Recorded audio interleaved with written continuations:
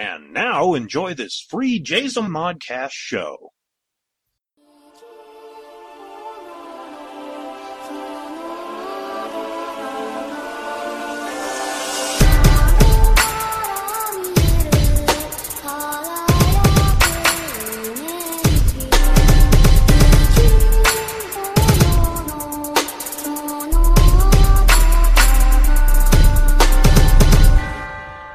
Welcome to My Public Life as an American Nerd. I am your host, David K. Montoya.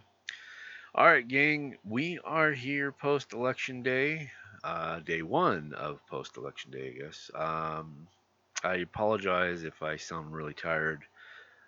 Just like if you're an American, you're probably just like me, very mentally drained and tired. But, I do have an obligation to you folks, and that is to come to you every Wednesday with all the good nerdiness and news. Before we get into it, I do have a little something I'm kind of happy. Actually, I'm more than happy about.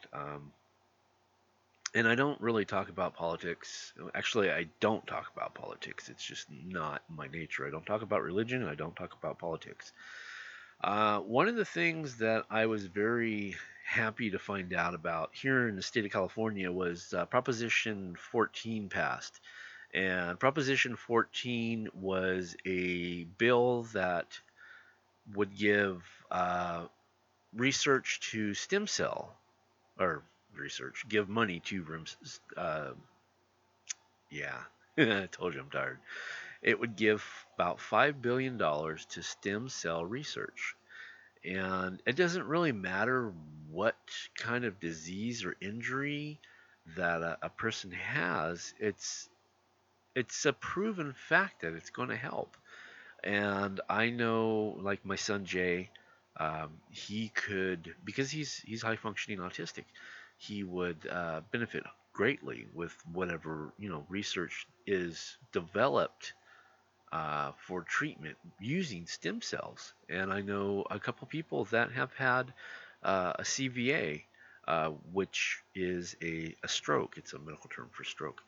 I know people that have um, MS. Oh my gosh, MS. Yes. So this the bill passed, and I was very happy because it was really close. Um, but as of today, the bill passed.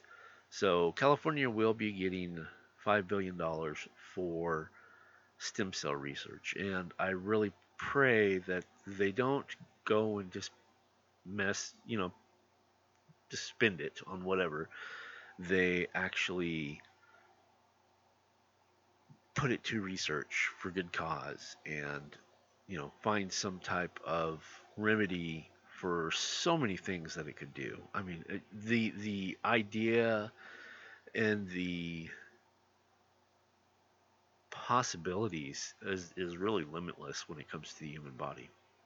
So that's it. That's all I wanted to say is yay that the bill that I wanted to pass the most passed.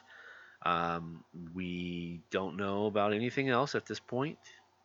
It may be different by the time you are listening to this today on Wednesday. It's actually still a little bit before midnight, so it's still Tuesday technically as I'm recording this. So So that's it. So let's go ahead and jump into the nerdy news of the podcast. If you are brand new, let me welcome you to My Public Life as an American Nerd. We've been around since 2016 and we are on season 4. I think this is episode 12, I think. Maybe. And what we do here is we get together each and every Wednesday and we talk about one bit of nerdy news for the following movies, TV shows, cartoons or animated movies, a comic book, and then we always close up with my personal favorite, Toy of the Week. So we are, let's see, I'm pulling up the goodness right now. I'm not even going to, kind of try to figure out how to segue in. We are going to go ahead and we are going to jump in to this. Um, because when I saw this, I was like, okay, because I didn't realize that there was going to be a Resident Evil reboot, and I guess that is happening. And I really liked the Resident Evils that came out. Um, I think that the writer followed me around for many years because a lot of my stuff that I put up on, the World of Myth as far as zombie stuff popped up shortly thereafter. So I swear they followed me around. Anyway, let me go ahead and jump into the first topic of this evening, this morning, this afternoon, whatever time you're listening to this. By the way, thank you for listening to this. It is Resident Evil Gotham Star. Donald Logue joins the reboot. Yes, that's what's got me here, is the fact that Donald Logue is going to be a part of this, and he was one of my favorite parts of Gotham. He was Bullock, and he's just really gritty type character. So I think he'll fit in nicely with the Evil Dead. Good God, Resident Evil reboot. The byline reads: Donald Logue, Gotham Blade, is the latest actor to join the upcoming reboot of Resident Evil, which will head back to 1998 for an origin story. Yeah, I like origin stories, they're fun. All right, and there's good old Bullock right there. It says Donald Logue will be making the jump from the streets of Gotham to Raccoon City in the upcoming Resident Evil movie reboot. Deadline is reporting that Logue, has joined the film as Chief Irons. Okay, okay. I see it. I see it. Other new additions to the cast includes Chad Rook, who played one of Weather Wizards on The Flash, and Lily Gayo, who played Evelyn Cho in Handmaid's Tale. Both of their roles are undisclosed. Okay, okay. Brian Irons debuted in 1998's Resident Evil 2 as the head of Raccoon City's police. The role should be familiar with one of Logue, who spent 5 seasons playing Detective Bullock on Fox's Gotham. The character even briefly served as the GCPD's chief. Logue is also known for a number of comic book roles, with supporting parts in Blade and Ghost Rider. As for video game movies, Logue appeared in the 2008's Max Payne adaptation, which I did not know, to be honest with you. Logue, Rook, and Go join a previously announced cast of the reboot film, which includes Kaya Sar. Okay, I'm gonna slaughter this, and I'm sorry. Sakadalero as Claire Redfield, Hannah John Carmen as Jill Valentine, Robbie Amell. We know who Robbie Amell is, as Chris Redfield, Tom Hopper as Albert Wesker, Avon, Joria as Leon S. Kennedy, and Neil McDowell as William Birkin. Written and directed, the movie will be 47 meters down helm. Johan Roberts. The new film will take place in 1998 across a single night, detailing the zombie outbreak in Raccoon City. Created by Constantine Films, the original story will reportedly stay faithful to the first game. Sony Pictures Screen Gems will distribute North American, the same company that produced the original film. The previous film series spanned 6 movies from 2002 to 2016. Though the movies were critically panned, The franchise earned 1.2 billion on a budget of less than 300 million combined, while director Paul W. S. Anderson and star Milia Djokovic, I can never pronounce her name right, have moved on to upcoming Monster Hunter adaptation. With a trailer for a film recently dropped, the property is moving along with a number of projects. Netflix is set to release a Resident Evil anime called Resident Evil Infinite. Additionally, Netflix is working on Resident Evil TV series helmed by Supernatural producer Andrew Dabb. The show will feature two separate timelines and set of characters fighting off zombies in Raccoon City. The first timeline will follow a couple just arriving in town, with the second showing a devastated future where most of humanity is dead. Written and directed by Johan Roberts, Resident Evil stars a whole bunch of people I just mentioned that I don't want to do it again, and it will be released by Constantine Films in the movies arriving in 2021. So there you go. That's pretty interesting, actually. Um, yeah, that's okay. I don't know. I'm trying to pull up some of these. I mean, I know. Oh goodness. By the way, that's really impressive. You take $300 million and make $1.2 billion out of it. Yeah, that's impressive. Robbie Amell. I know who Robbie Amell is. Um, Sometimes reading these things make me feel old because I'm like, who? Uh, yes, he is. I don't know, guys. I'm looking and I'm drawing a blank on some of these people. But it's really cool the idea that they are bringing in Donald Logan uh,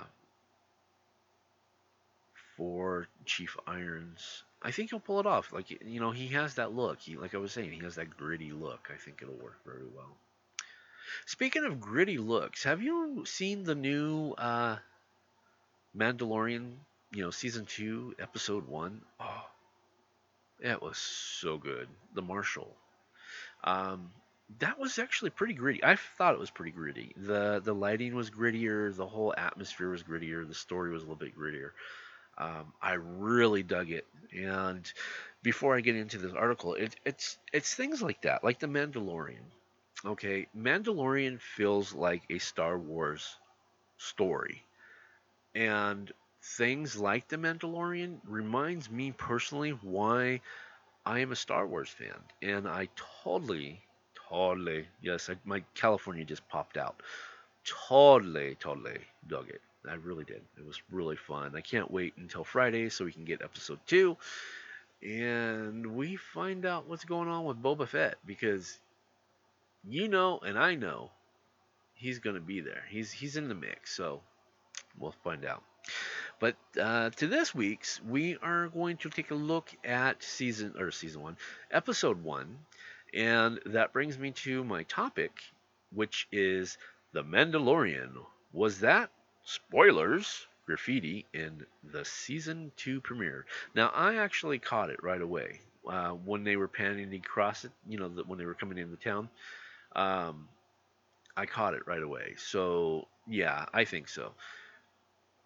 If you have not watched it, jump ahead because there might be some spoilers in here. It was really good, and I don't want to spoil something that good for you. Okay, here we go. The action-packed Season 2 premiere of The Mandalorian may have paid tribute to a key Star Wars hero with some rebellious graffiti. Yeah, they did. It was definitely an ode. All right, and like I was saying with your spoilers, here we go. Your spoiler warning. Warning. The following contains spoilers for Star Wars Mandalorian Season 2, Episode 1, Chapter 9, The Marshal. Available now on Disney Plus. Alright, here we go. Jumping in. Punch it, Chewie.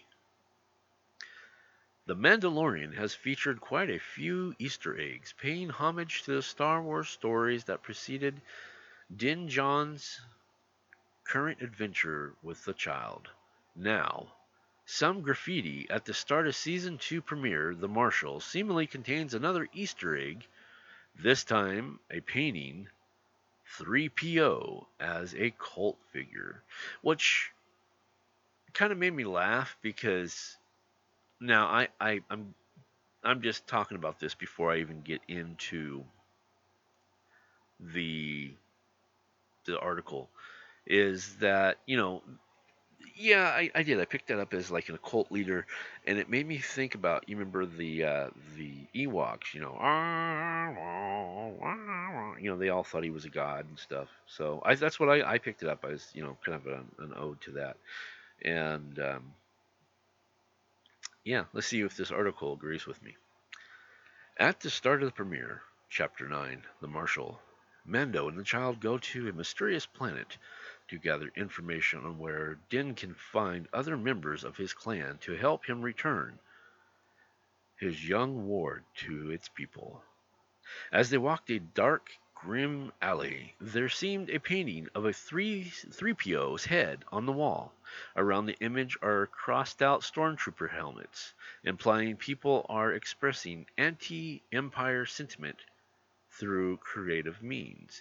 Now, again, that made me think of, oh goodness, Return of the Jedi, and when they're at the end, they're having their festival, and they're drumming on the heads of storm. Well, no, they're not on the heads of stormtroopers. They were drumming on the helmet, stormtrooper helmets. That's what I took it as, but that's just me. It says, as for why 3PO is there, he may be getting worshipped as a war hero. After all, many rebels would know how he helps Luke Skywalker, Leia Organa, and Han Solo on their missions to take down the Empire. 3PO also went on to join the hunt for Imperial strongholds after Emperor Palpatine and Darth Vader died, meaning he could be known in that capacity. The graffiti thus suggests 3PO's legend spread. Cobb Vanth, Mos Pego's sheriff, mentions later in the episode how quickly people react to the end of the Empire and Return of the Jedi. So it's entirely possible the heroic legacy of the original trilogy's main characters sped quickly. Okay, I'll buy that. I'll buy that. It's entirely possible this graffiti isn't an image of C-3PO, and is, in fact, of a different protocol droid. The coloration of the face, for example, is half red, but it's entirely possible that was just a symbolic choice by the artist or in some way related to the red arm in the sequel trilogy. It would also seem a bit odd for a different protocol droid to be surrounded by crossed out stormtroopers. So, while this might not truly be 3PO Easter egg, there's some evidence to suggest that. In a show filled with references to other parts of the Star Wars canon, it just might be. And of course, it is created by the absolutely marvelous, intelligent, superhuman, creative genius Jon Favreau.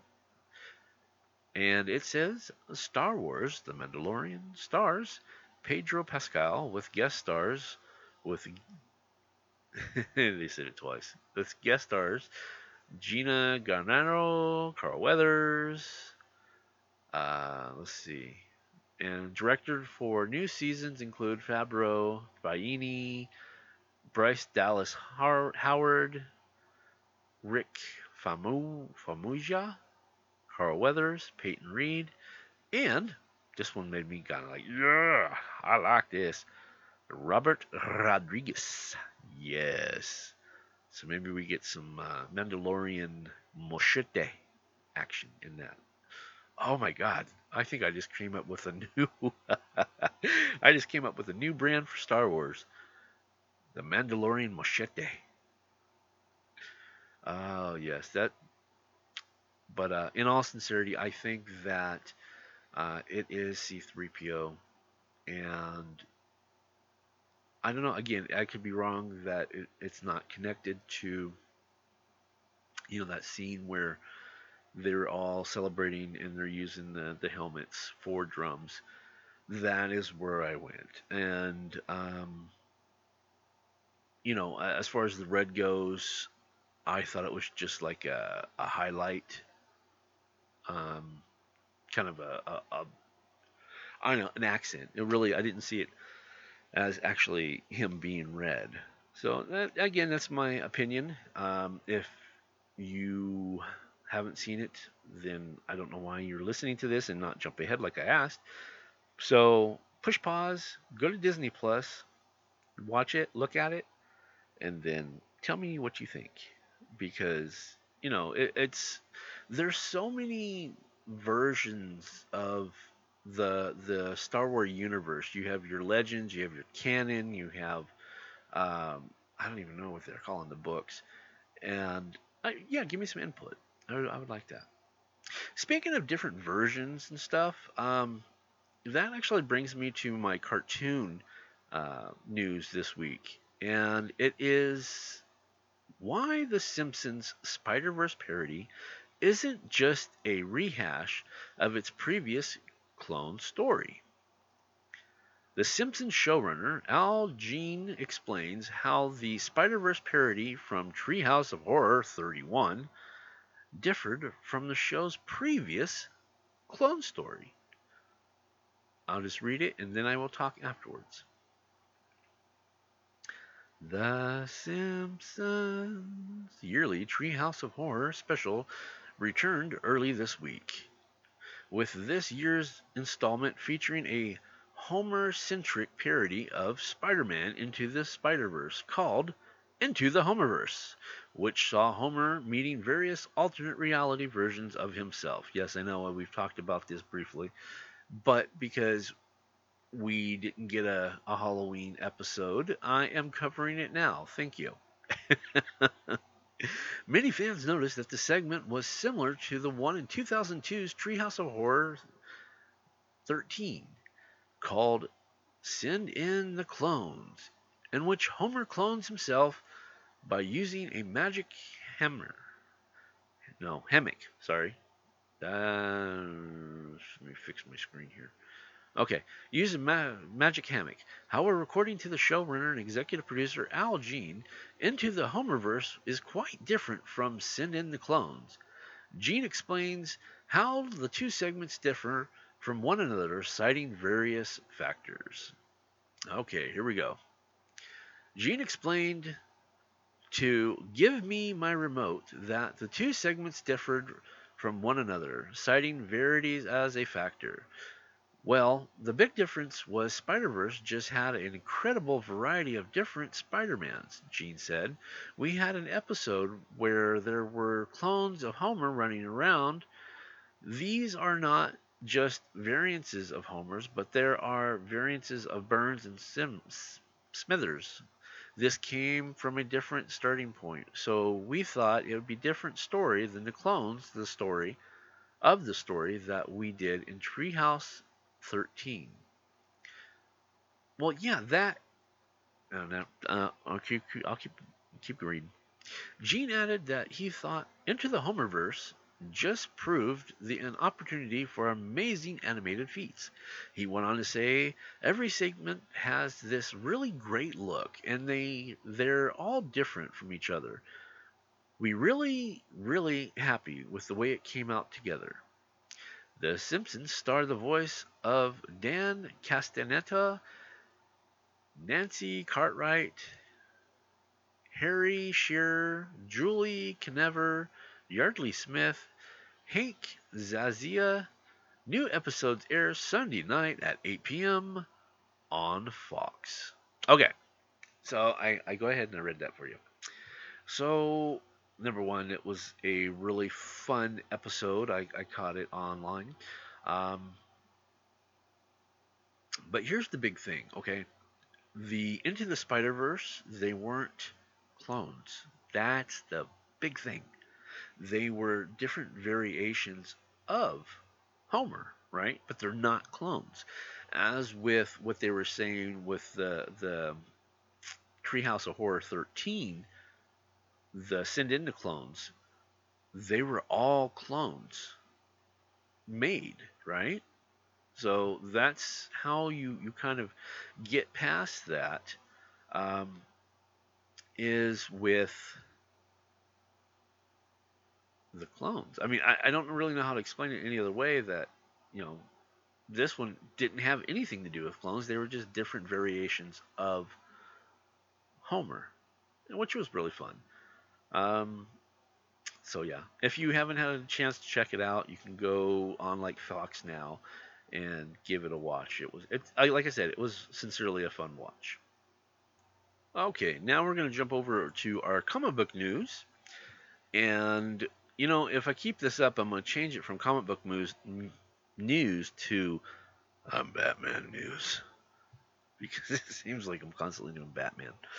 I'm not intentionally doing Batman. It's just right now Batman is cranking out all this good material, and I can't help it. I mean, especially right now with the election going on, I searched and I searched and I searched and I searched. Believe it or not, even the comic book sites were talking about the election, which had nothing to do with comic books, but it was difficult to find this week's um, stuff to talk about, and that's why I'm kind of going with this one because that's all I could find. So, okay, let me jump into Batman. Here we go. Batman teases villainous Ghostmaker and Bruce Wayne's secret history. What? What? Bruce Wayne's secret history? Oh, really? I, you think about it because we're all enamored in Batman, right?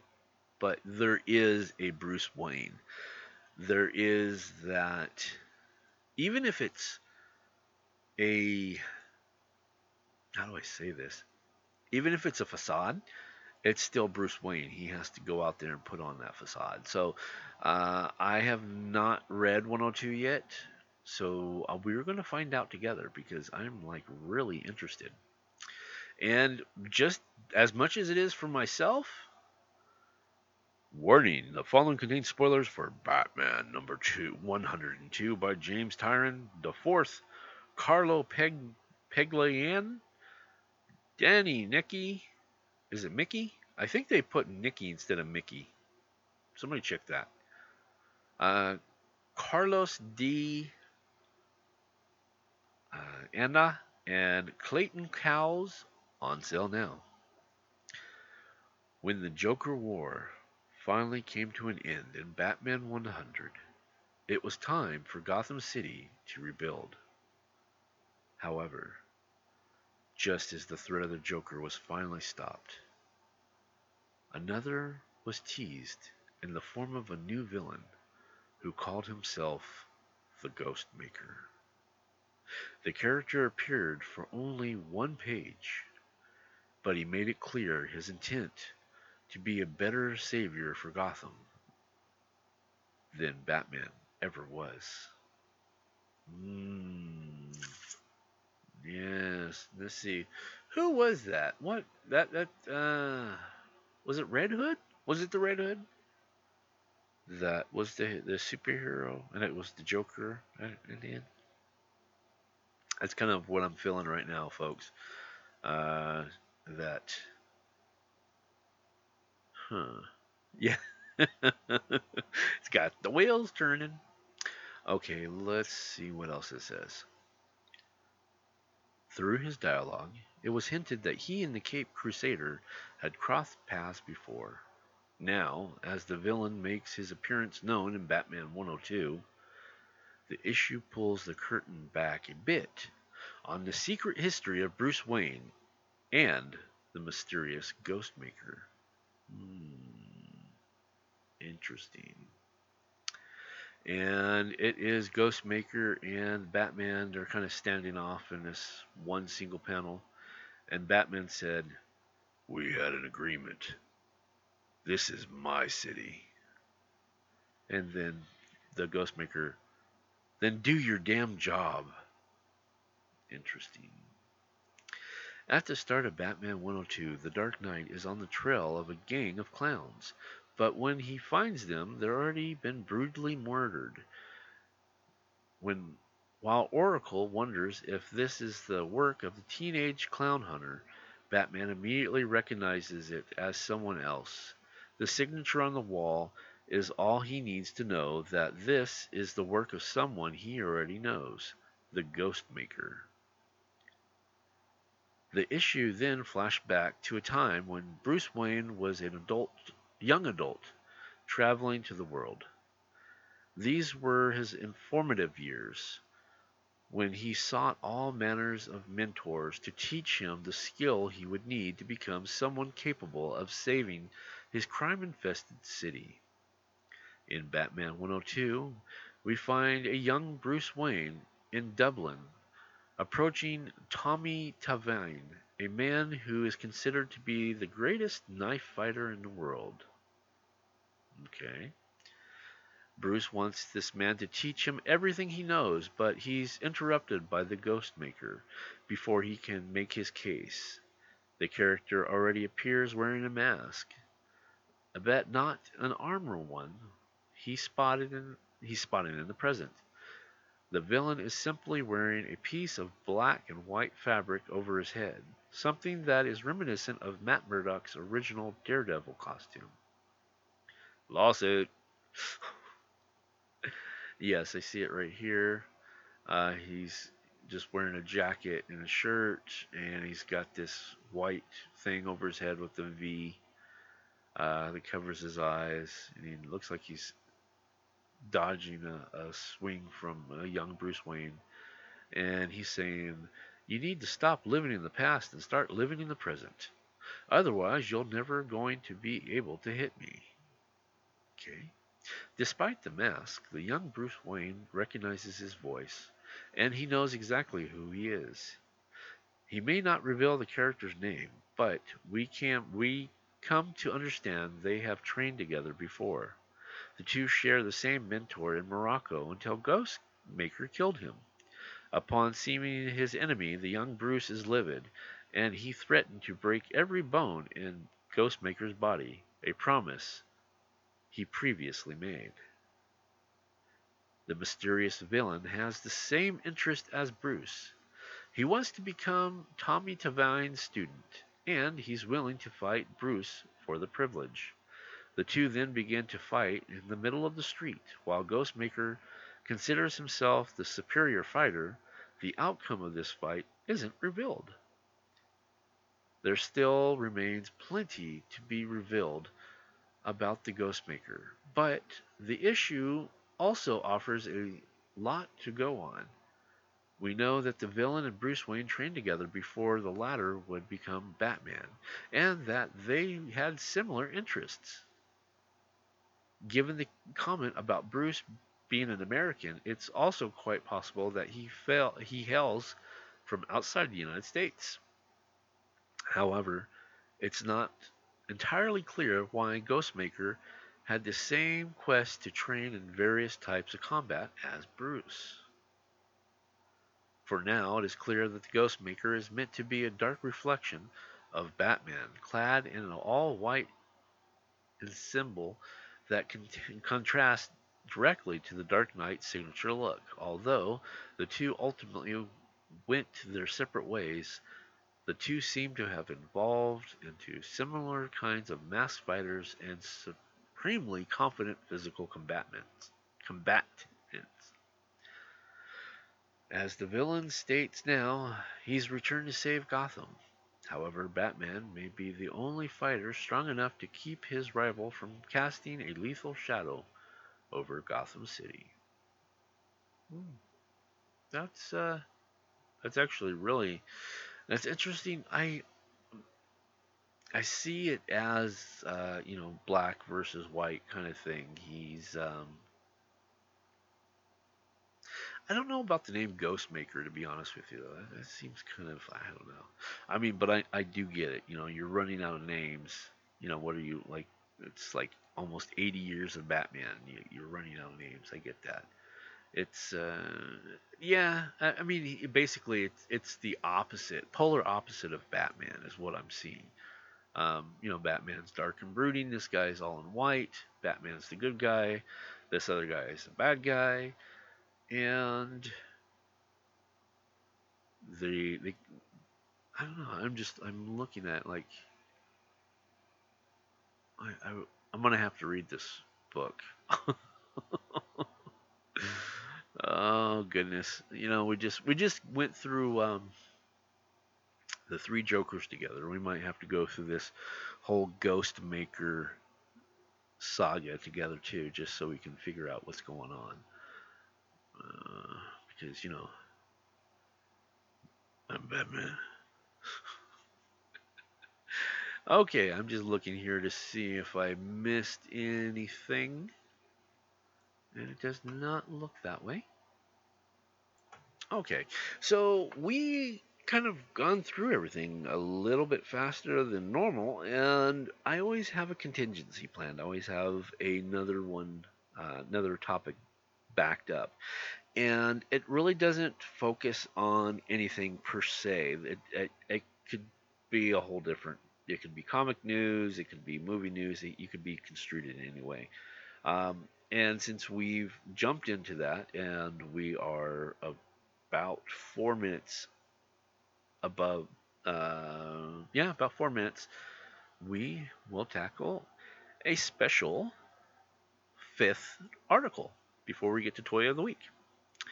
And this one is because we started with, well, we didn't start with the Mandalorian, but we talked about the Mandalorian, and I figured since we were talking about, you know, Star Wars, that we were going to go ahead and go into this one. So what do I give you? I give you Star Wars. How George Lucas's original story built a very different galaxy. The Star Wars comic book series brought George Lucas's original version into the iconic science fiction franchise to life in a whole new way. What? I did not know they made a comic book. Okay, I'm going to have to stop recording shortly here and go buy it because, you know, I have to know. I have to know. Oh, the urge to literally to push pause on this and go to Comicology. Oh goodness. Okay, here we go. Here we go. I can do this. Eye of the Tiger. Eye of the Tiger. All right. The world of Star Wars has a deep, involving history that still feels cohesive and lived in, which makes it resonate so many years after its debut. Perhaps it is for that reason that the alternate interpretation and histories of this universe fascinates its fans equally. The Star Wars is one such alternate history. In the style of the Star Wars Infinites, a series of comic books that ask questions like, what if Luke failed to destroy the Death Star? Or, what if Luke froze to death on Hoth? Star Wars reimagined the original film as it had been developed from George Lucas's original script. Published by Dark Horse, written by frequent Star Wars scribe Jonathan W. Rensler, and featuring pencils from Mike Mayhew, this George Lucas approved 2013 comic series saw Princess Leia as not Alderaan. Let's see, how do you pronounce that? Aquili? Be- Becoming the heir apparent to the throne after the Emperor's conquest of her homeland and the attempts of Luke Skywalker to rescue her. Although here Luke is depicted as a senior general, as opposed to a youthful farm boy yearning for the stars. And in Obi-Wan's stead, it's Luke himself who takes the young Anakin Skykiller, as his Padawan. Interesting. Interesting. Padawan, the learner of the Jedi Bendu, a name which fans of the Jedi Rebel animated series should be familiar with, as the names in the short description attest. Lucas and his successors would mine the original story script for names, places, and concerts for years to come. I did not know this came out. Oh, wow. Sorry, I'm like super geeking right now. 2013. 2013 is when we were like knee deep in Seeing Red. That's why I think I wasn't really focused on comics. Throughout the series, the differences are often minor but meaningful. Star Destroyers, the hulking starships that impose on the original 1977 film's iconic opening shot, are instead nimble dogfighters, closer to TIE fighters than battleships. To add to the oddly unsettling nature of this world, R2-D2 communicates in words instead of beeps. Han Solo is a tall reptilian creature, more reminiscent of Swamp Thing than Harrison Ford. Yet the discrepancies that may disconcert the longtime fans most is the absence of moral meaning in lightsaber coloration. For the most part, blue and green lightsabers are for good and red is for bad. But in the Star Wars, all major characters would wield a red lightsaber regardless of whether they're Jedi or Knights. Or wait, Jedi Bendu or Sith Knights. Interesting. Instead of being reserved for heroes like Luke Skywalker, blue lightsabers only appear in the hands of Empire grunts. Interesting. Yeah, see, I'm looking at the starships. Imperial Star Destroyers scream over the plaza of the Datter. The Star Wars, with the Sith Knight volume, joining with Anakin Skykiller or Starkiller in defiance of the Empire. The ideas in the original script are rough and complex, with a vast amount of character concepts and challenging names conventions to wrap your head around. For that reason, it's no wonder the script was deemed unsatisfactory in its original form. But the galaxy here is one far more befitting an audience now acquainted with intrigue and mystery based fantasy, with gray, moral, and dense world building. However, the most valuable aspect of the series, beyond the novelty of its alternate versions for the franchise, lays in how this retro reconciliation reestablishes Star Wars as it was originally intended, as a homage to the pulp serial space operas George Lucas's youth, by combining the original authorial intent with the flair of decades worth of design work. The Star Wars became a work that was much more than a simple what if, alternate reality story. Not only is the art of Ralph McQuarrie a massive influence, but so too are the films themselves. Many panels are direct recreations of shots and scenes from its source material. In fact, this spirit of returning of the franchise's roots have become more and more popular of late.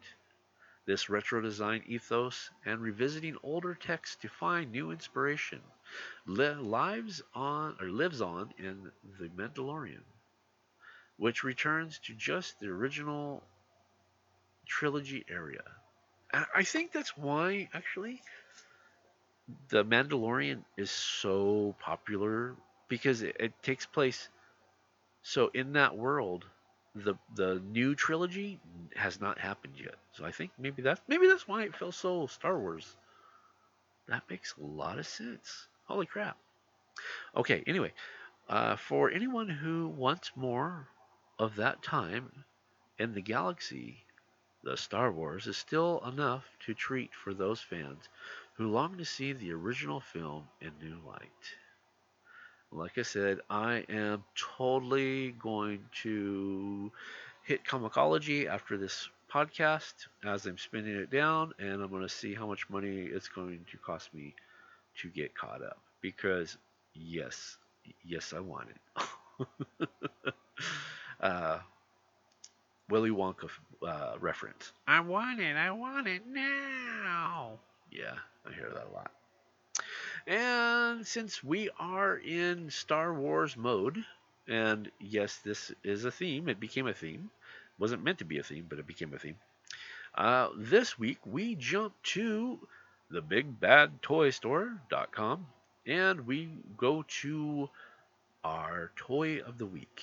Now, if you have not heard, again, if you're new, it's been a while since I've told the story, so I guess I'll go ahead and tell it. People that have been listening forever are probably sick of hearing this story, but I'll tell it anyway for the new people to come in.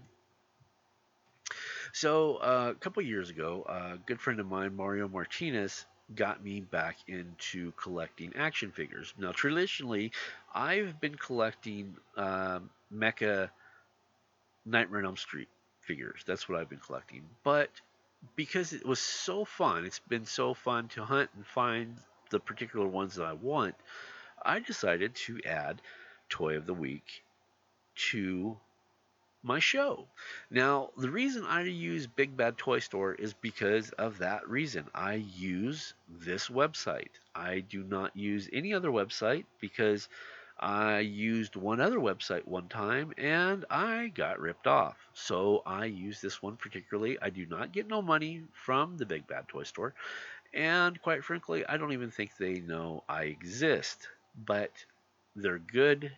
They produce good quality, you know, they're up and up. They're a good service. So that's why I go here. And that's why I promote it here on that website. And this time, staying true to the Star Wars theme that I didn't really mean to kind of give it a theme, but I guess it did turn into a Star Wars theme. This week is Star Wars, the Black Series 6-inch Mandalorian. And this is by Hasbro. And it's really cool. It is Mando in his he is in his season 1 get up before he gets all that new armor, and he's got the blaster, plus he has the rifle blaster, he's got the cape, and he's all gritty and dark, which is figured out why I figure they call it the Black Series. And it is super detailed. Holy cow, it's super detailed. And it's not that much money. I'll tell you that right now. It's not. Okay. This is product description. Kids and fans alike can imagine the biggest battles and missions in Star Wars Saga with figures from Star Wars, the Black Series. With exquisite figures and decorations, this series embodies the quality and realism that Star Wars devotees love. Each 6-inch scale figure is carefully detailed to look like its appearance in the film. The figure is platinum detailed and multiple points of articulation and includes character-inspired accessories. Product features is 6 inches for you non-Americans, that is 15.24 centimeters. It is completely made of plastic and it is a collector grade quality with premium details, multiple points of articulation, and Expand and enhanced Star Wars collection. The box itself is The Mandalorian, a blaster pistol, and the blaster rifle. That's what I said. Now, because it is around the 6-inch, I am obligated to say that general safety warning: products sold may be intended for adult collectors. Products may contain sharp points, small parts, choking hazards, or other elements not suitable for children under 16 years old. Which is kind of weird because how have you ever really actually known like a 15-year-old to put a toy in their mouth and choke on it? Just saying. Um, let's see. And I will give you the standard grade, which is: this item is brand new and in mint condition. Packaging is case fresh but may have flaws. Suitable to display in package or to open. Which is a big debate because I know there's people like my friend Mario, the guy who got me into it, collecting. I know he takes his out of the package and displays them. For me, my things are still in the box. It's just totally up to you. Now, I know I've been giving a lot of expensive Halloween figures because they're Halloween figures and they're more expensive. And also, this is not a pre-order. This is actually, you can go and buy it right now. It is available and it is in stock at this moment. And it is only $22.99, which is amazing for it, A, being a Disney figure, and B, being 6 inches tall, and C, being articulated, being able to articulate. And of course, they give you options of shipping, which is like standard shipping, and then they actually have a damaged. So if you want like a damaged box, I'm assuming, let's see what that is. I've actually never paid much attention to it on the shipping. Um, let's see. I'm taking a peek and see what it is. It doesn't really say. That's interesting. Okay, damage grade. Okay, there we go. So, okay, they offer, because I guess some things have been damaged. This is a brand new and in good mint condition. Package is heavily damaged. That's what it is. Only suitable for opening. So you could actually pick that up for $2 less. Okay. So there you go. You can go to bigbadtoystore.com and type in Star Wars Black Series 6-inch Mandalorian, and it is by Hasbro. And it's $23. Come on. I mean, if you're a Star Wars collector, yeah, that's something that I think needs to be indulged in. Oh, yes. Maybe we'll keep this in because I know there's a really cool another figure that I saw. But this one's a pre-order, so I might. We'll see what happens next week. All right, gang. Thank you so much for coming in. Yeah, it's been a long day, and I hope this kind of eased the tension for you. It doesn't matter what side of the road you stand on. It's been a very stressful day, and I'm hoping that today, Wednesday, will not be that stressful.